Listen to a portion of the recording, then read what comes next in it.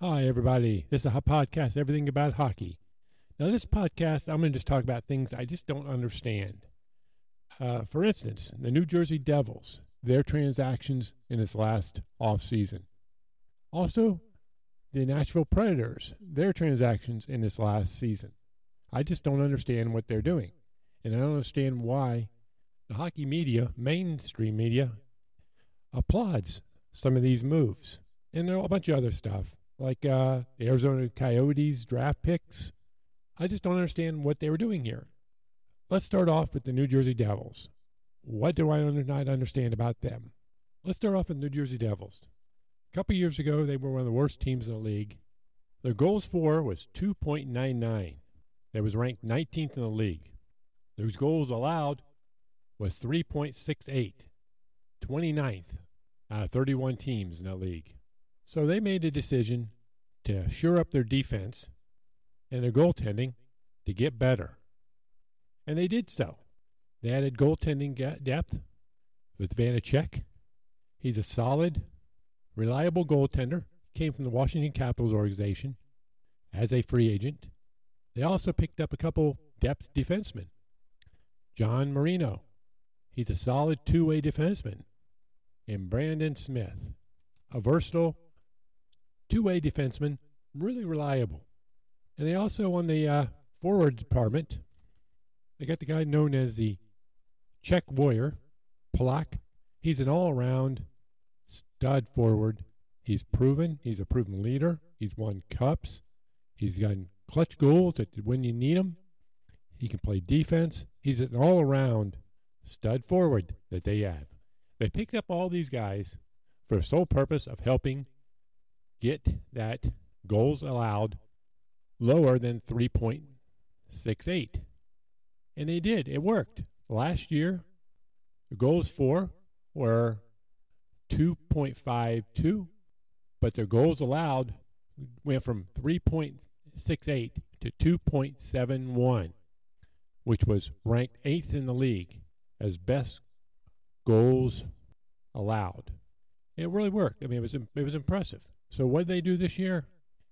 They decided to increase the offense and take away from the defense. What got them to a playoff spot and a solid playoff run. What they did was, first off, they decided to get rid of Severson. That was one of their top pairing defensemen. He's a top 4 solid defenseman. Then they also decided to let walk Ryan Graves, which is a solid another top 4 defenseman. They decided to get rid of both of them. Then they decided to get rid of a goaltender.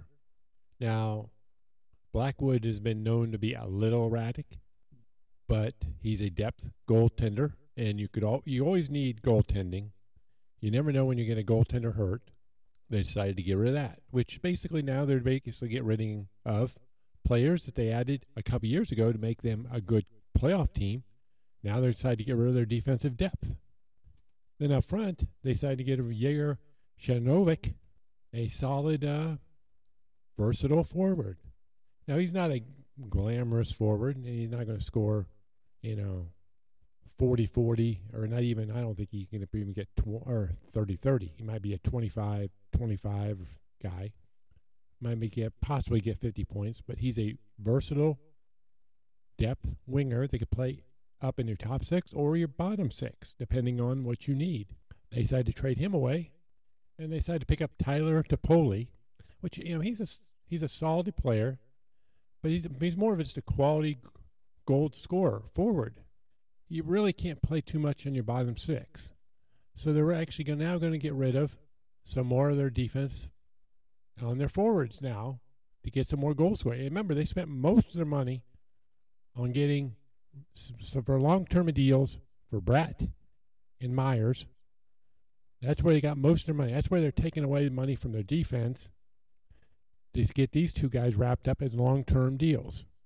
They are heck of forwards. I mean, they are pure top-line scoring forwards they signed. Don't get me wrong. But they're actually going back, I think. They're actually going back to what they were before.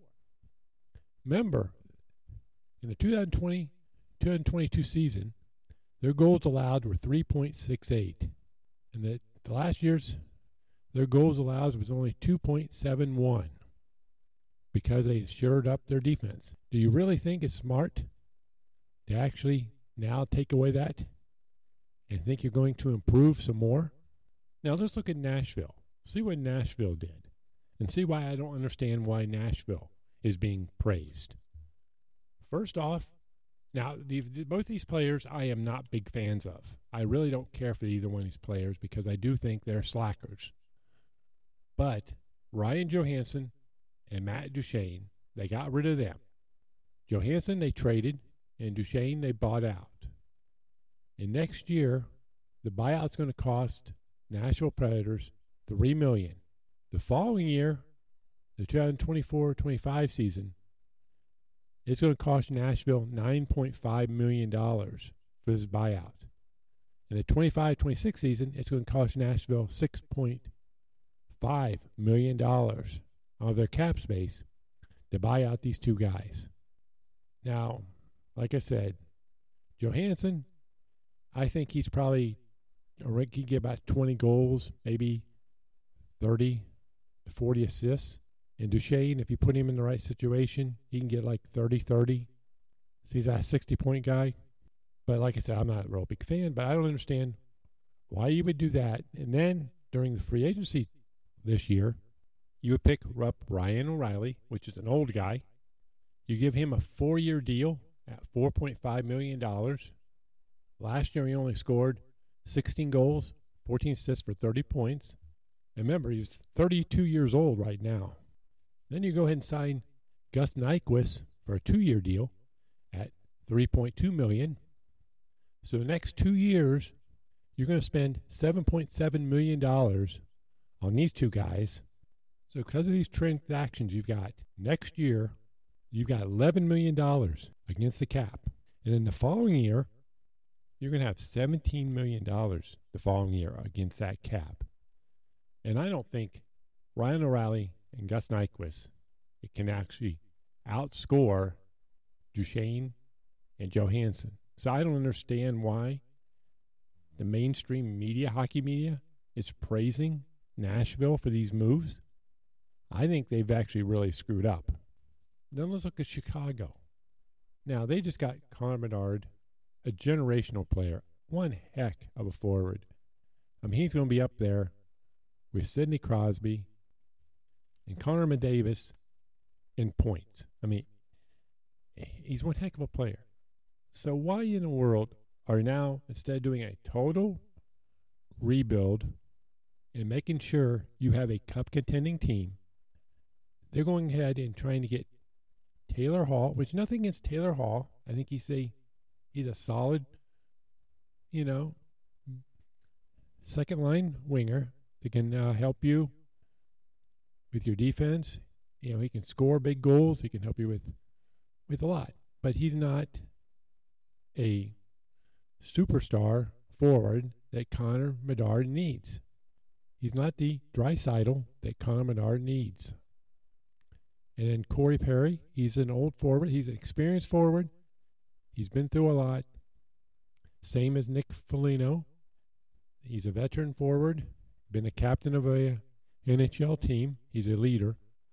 But you instead of doing a retool, you want to do a rebuild.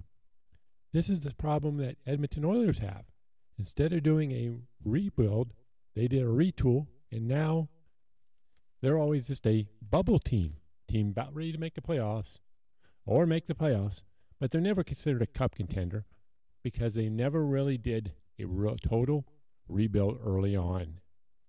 And they've always had defensive trouble, and they've always had goaltending trouble because they never focused on that when they should have, when Connor McDavid was drafted right off the bat.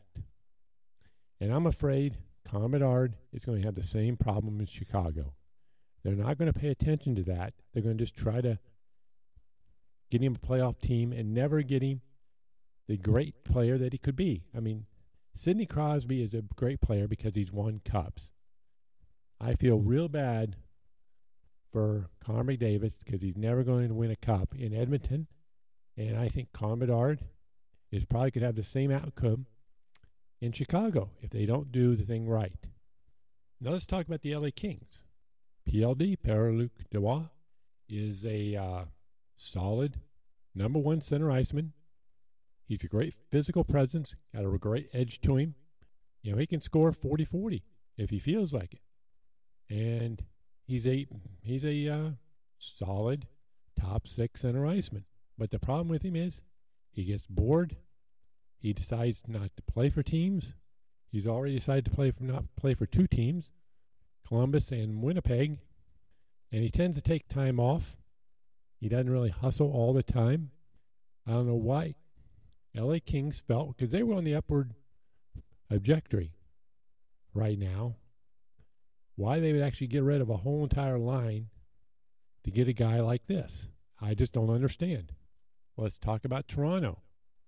Everybody's criticizing Toronto for what they did. I think getting John Klingberg 1 year at $4 million was brilliant. He's definitely a top two, and he can run a power play defenseman. Then getting Ryan Reeves was brilliant too. I think he's exactly what they need. He's a bottom six forward. They can play physical. You can intimidate the other team's defensemen, especially the top four defensemen, in a very tough Eastern Conference and Atlantic Division. I mean, they have to go through Boston, Florida, Tampa. So he actually makes room for Matthews, Marner, and Nylander when he's out there. Other teams don't tend to want to take advantage of guys when Reed's out there. Now, this is what I think about Carolina. I think they did a brilliant job.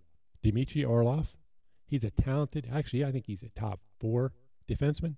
I think he could actually be a top pairing defenseman. The guy for 2 years at $7.59 a year.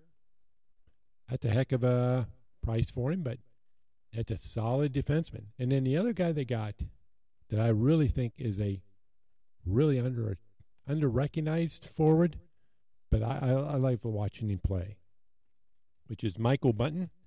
He signed for 3 years at $4.5 million. This guy is a versatile, all-around scoring winger. Can play up and down the line. I mean, he's ideal for the Carolina Hurricanes.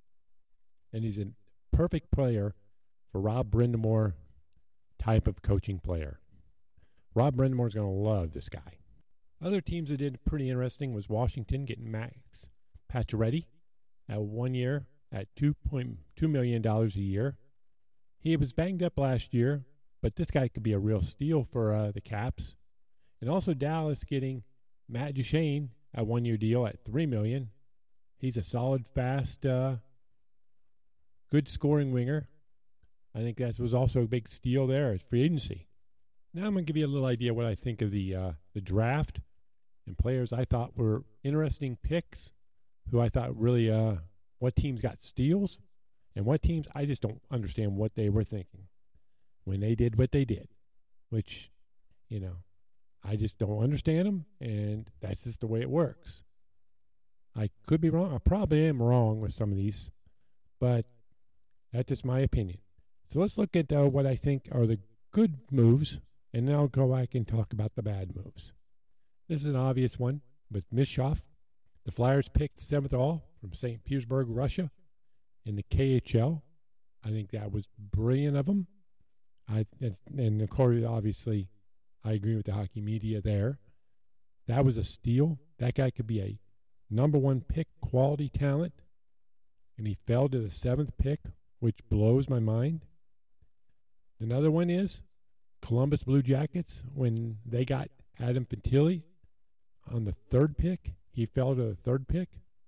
This guy is a legitimate number one center iceman. You know, he's just a bull in a china shop type of guy. Like they said, I've watched him multiple times play for Michigan, and every time you're like, wow. And then Nashville. This is my good Nashville. When they picked 15th overall, Matthew Wood, this guy's got some tremendous upside. If he can get physical, he could be a top left winger in the NHL. He could be a great power forward. He's got the shot and he's got the size. He's got to be able to take a little bit of physical presence, which he can play. In college, he can learn it. And, of course, then you can put him in Milwaukee and let him get used to the pro level. But when he develops into a number one left winger at 15, that would be a steal. Now I'm looking at my bad decision-making. First off, Arizona. I don't know what they were doing at 6 and 12, the players they picked, the two Russians. I just don't get it. There was a lot more quality players out there. Why did they go ahead and do this? It's beyond me. And then Montreal. They were picking 5th overall. And they picked David Reinbacher. Now, he's I think he could be a top 4 defenseman. And he was 5th in the national and central scouting rankings. But they could have moved down to get this guy. I don't know why they picked him at 5 when the other guys were available. For instance, Kobe Bellows, Ryan Leonard, Matthew Woods, Zach Benson. There were much more better offensive guys available that they could have definitely traded down, got the guy they want, because other teams wanted these guys and got a little extra for that. I just don't understand what they were thinking. And I'm also quite surprised that these two guys fell out of the first round. First went Ethan Gauthier. He's a right winger. He ended up going to Tampa Bay in the second round. I don't understand. This guy's a quality, talented forward with a lot of potential. How could this guy drop to the second round? And the other guy is Andrew Crystal, a left winger. This guy's a solid winger. He's an all-around playmaking winger. Now he was 15th international scouting, central scouting. So maybe that played a little bit of a factor, but I thought he at least would be in the middle of the first round. I just don't understand how he fell that low. Since now I'm just talking about whatever, let's talk about the Arizona Coyotes. In 1996, the Winnipeg Jets relocated to Arizona and became the Phoenix Coyotes. Then, in 2003, they moved to Glendale, a suburb just a little ways away from Phoenix. A couple years later, Jerry Molis decided to buy the team. Then in 2009, he ended up with some financial trouble and he decided to file for bankruptcy. At that point in time, the NHL took over for a short-term lease to kind of keep the team stable and in Phoenix. So the only way this is going to work is they had to sign an agreement with the Glendale arena for a 15-year lease to keep the team there. But because of some other financial troubles, they ended up getting into a situation with Glendale, which they basically told the team that we're not giving you credit anymore for this team. You have to pay as you go along. And with the financial troubles this team was experiencing, they decided to pull out of Glendale. And I think it's more or less Glendale, the city, and the arena decided to force the Phoenix Coyote hockey team out of their arena. So then they decided they were going to move to another location. So in 2016, the Arizona Coyotes announced that they would be moving to an arena on the campus of the Arizona State University in Tempe, Arizona. It's a 5,000-seat arena, and I find the name offensive. I think it kind of degrades hockey. It's called the Mullet Arena, which I think they should have changed the name if they put in a team there, because I think it kind of makes it sound like the NHL is just a bunch of goon hockey. I don't like the name to begin with at all, but that's just my opinion. So then they end up deciding to move there in a very small arena, which they only averaged 4,600 people, fans, a game, which it blows my mind. So now they're in a real problem. The city of Tempe, Arizona, Phoenix, the voters decided they're not going to want to fund an arena. So what do we do with this team now? Do we keep pushing? Which is the NHL really wants this team in this market for TV purposes, and it's not looking good. But the other options aren't that good either. One of the options is moving to Houston. They have their own problems. They really don't have an NHL arena available. So in order to put to Houston, they're going to have to actually build an arena. They once did have a nice arena, but they tore that down. The name of the arena was the Summit. It was built in 1975 for the World Hockey Association. The Houston Aeros, it had a capacity of 16,800 people, but since it was an old building, they tore it down and actually put a church in its location. And Houston, the city itself, is pretty impressive too. It's actually the fourth largest city in the U.S., so it'd be a really big market. But unfortunately, they have no place to play. Their other option is where the Utah Jazz plays. I forget the name of the arena, but it's only a 14,000-seat arena. It's a basketball arena. They put ice hockey in, which if you had been to a basketball arena that they actually tried to make into an NHL arena, the sidelines are awful. The actual angle of the seats are awful. I remember going to the Barclays Center to watch the New York Islanders play because Brooklyn had such a famous history with the Brooklyn Americans back in the 1900s that I thought it would be cool to actually see a game in the Barclays Center in Brooklyn. But the arena just didn't work. The sidelines were awful.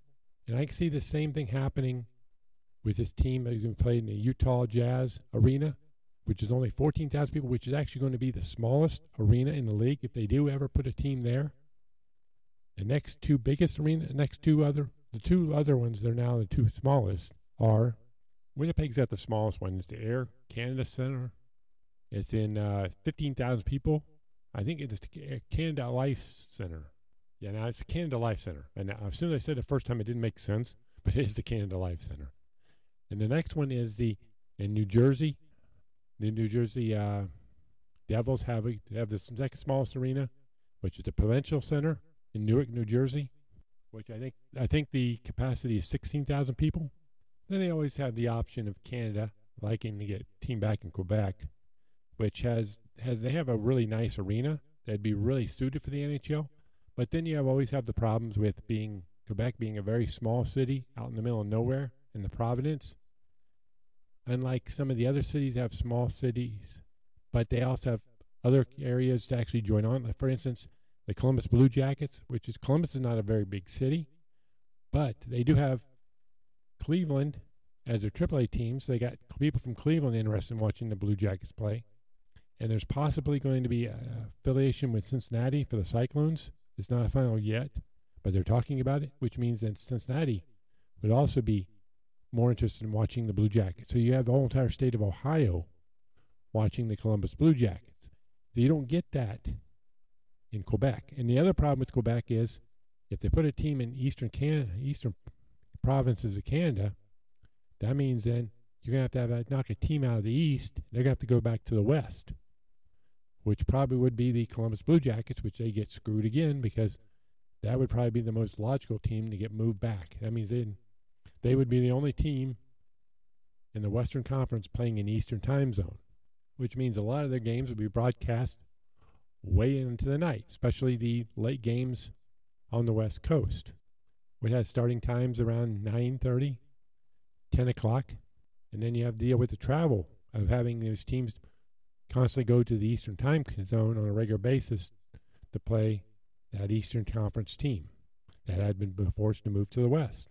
So there's no really great option for the Phoenix, by the actual Arizona Coyotes.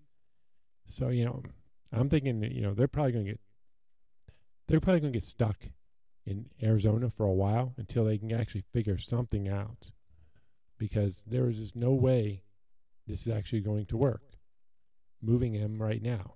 So they're going to get stuck in that small 5,000-seat arena, lose money on a regular basis just to keep that TV market going. That's my opinion about that. I'd also like to congratulate the Vegas Golden Knights for winning the Stanley Cup. And also congratulate the Hershey Bears for winning the Calder Cup. Congratulations, guys. One of the oldest minor league hockey teams in North America just won the Calder Cup. Also, the Florida Everglades for winning the Kelly Cup.